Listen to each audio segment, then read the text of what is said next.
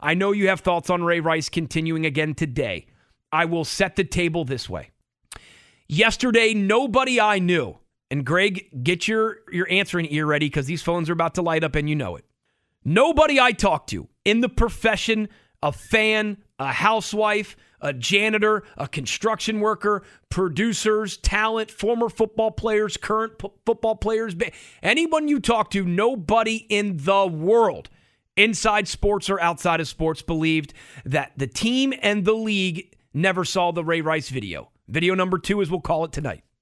Video number 1 is the outside the elevator dragging of a lifeless body. Video number 2 is the one where Ray punches Janae. Right?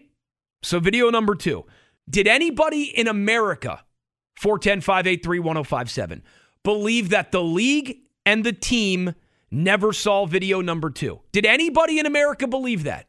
If you did, you got to tell me why. Because yesterday we said it on these airwaves. No, I don't. Jay Glazer, I take that back. Jay Glazer was the one person who said he knows the league never saw the video. I don't buy it. I don't believe it. I think it's a full action, plausible deniability.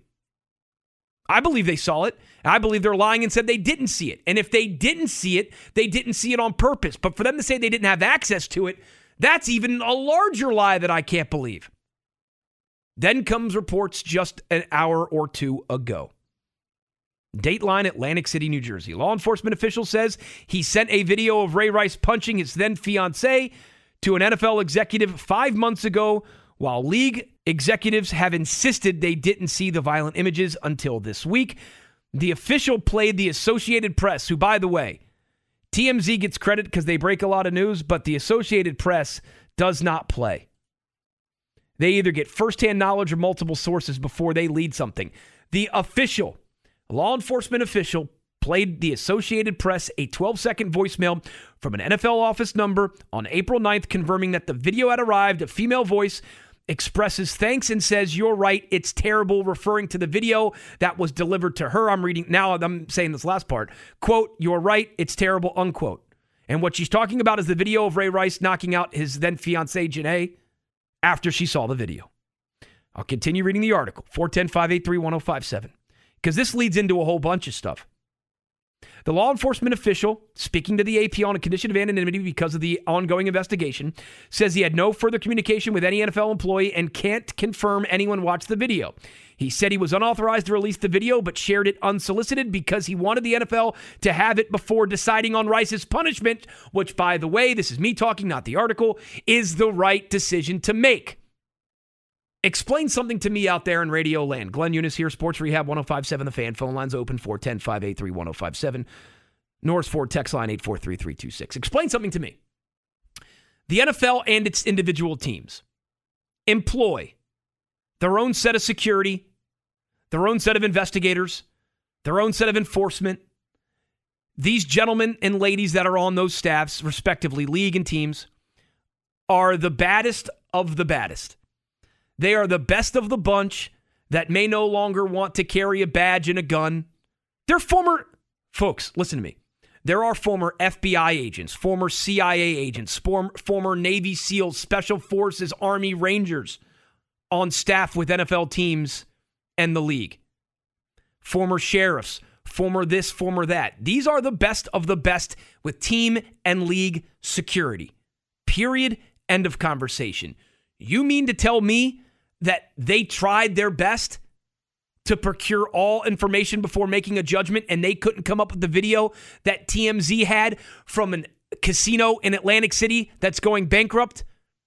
When all those security guards, Bubba Gump Security, wants to be FBI league investigator, and when league investigator, former FBI agent, rolls into Revel Casino, which is no longer active anymore because it's bankrupt, he walks in there and goes, "Hey, I'm from the league. By the way, I'm so-and-so. I worked with your cousin in the ACPD in 1987. I need to see that video." He's going to say, "No former FBI, current NFL security. No FBI, former Ravens team security. No CIA, current league security. You can't see the video?" Stop it. Who's buying that? Nobody's buying that. Nobody's buying that. Which begs the question, why the outlook? Let me just say this before we get into the league lying. Nobody condones domestic violence. I, Glenn Eunice, believe that Ray Rice was in the wrong. Anyone would be an idiot to sit here and defend punching a woman. Nobody's doing that. Never put your hands on a woman. Everyone knows that. It's the easiest thing in the world to say because it's the truth. We all know it. Not defending Ray Rice. Mistakes happen in this world. That's a bad one. Personal stuff aside for a moment. We're having a discussion about due process, about rules and regulations in the workplace, right? I mean, it's a domestic violence conversation, but we're talking about when you do something wrong, what are the consequences and repercussions? What are the rules in place? What's the framework for making a decision when somebody does something wrong and there is no framework?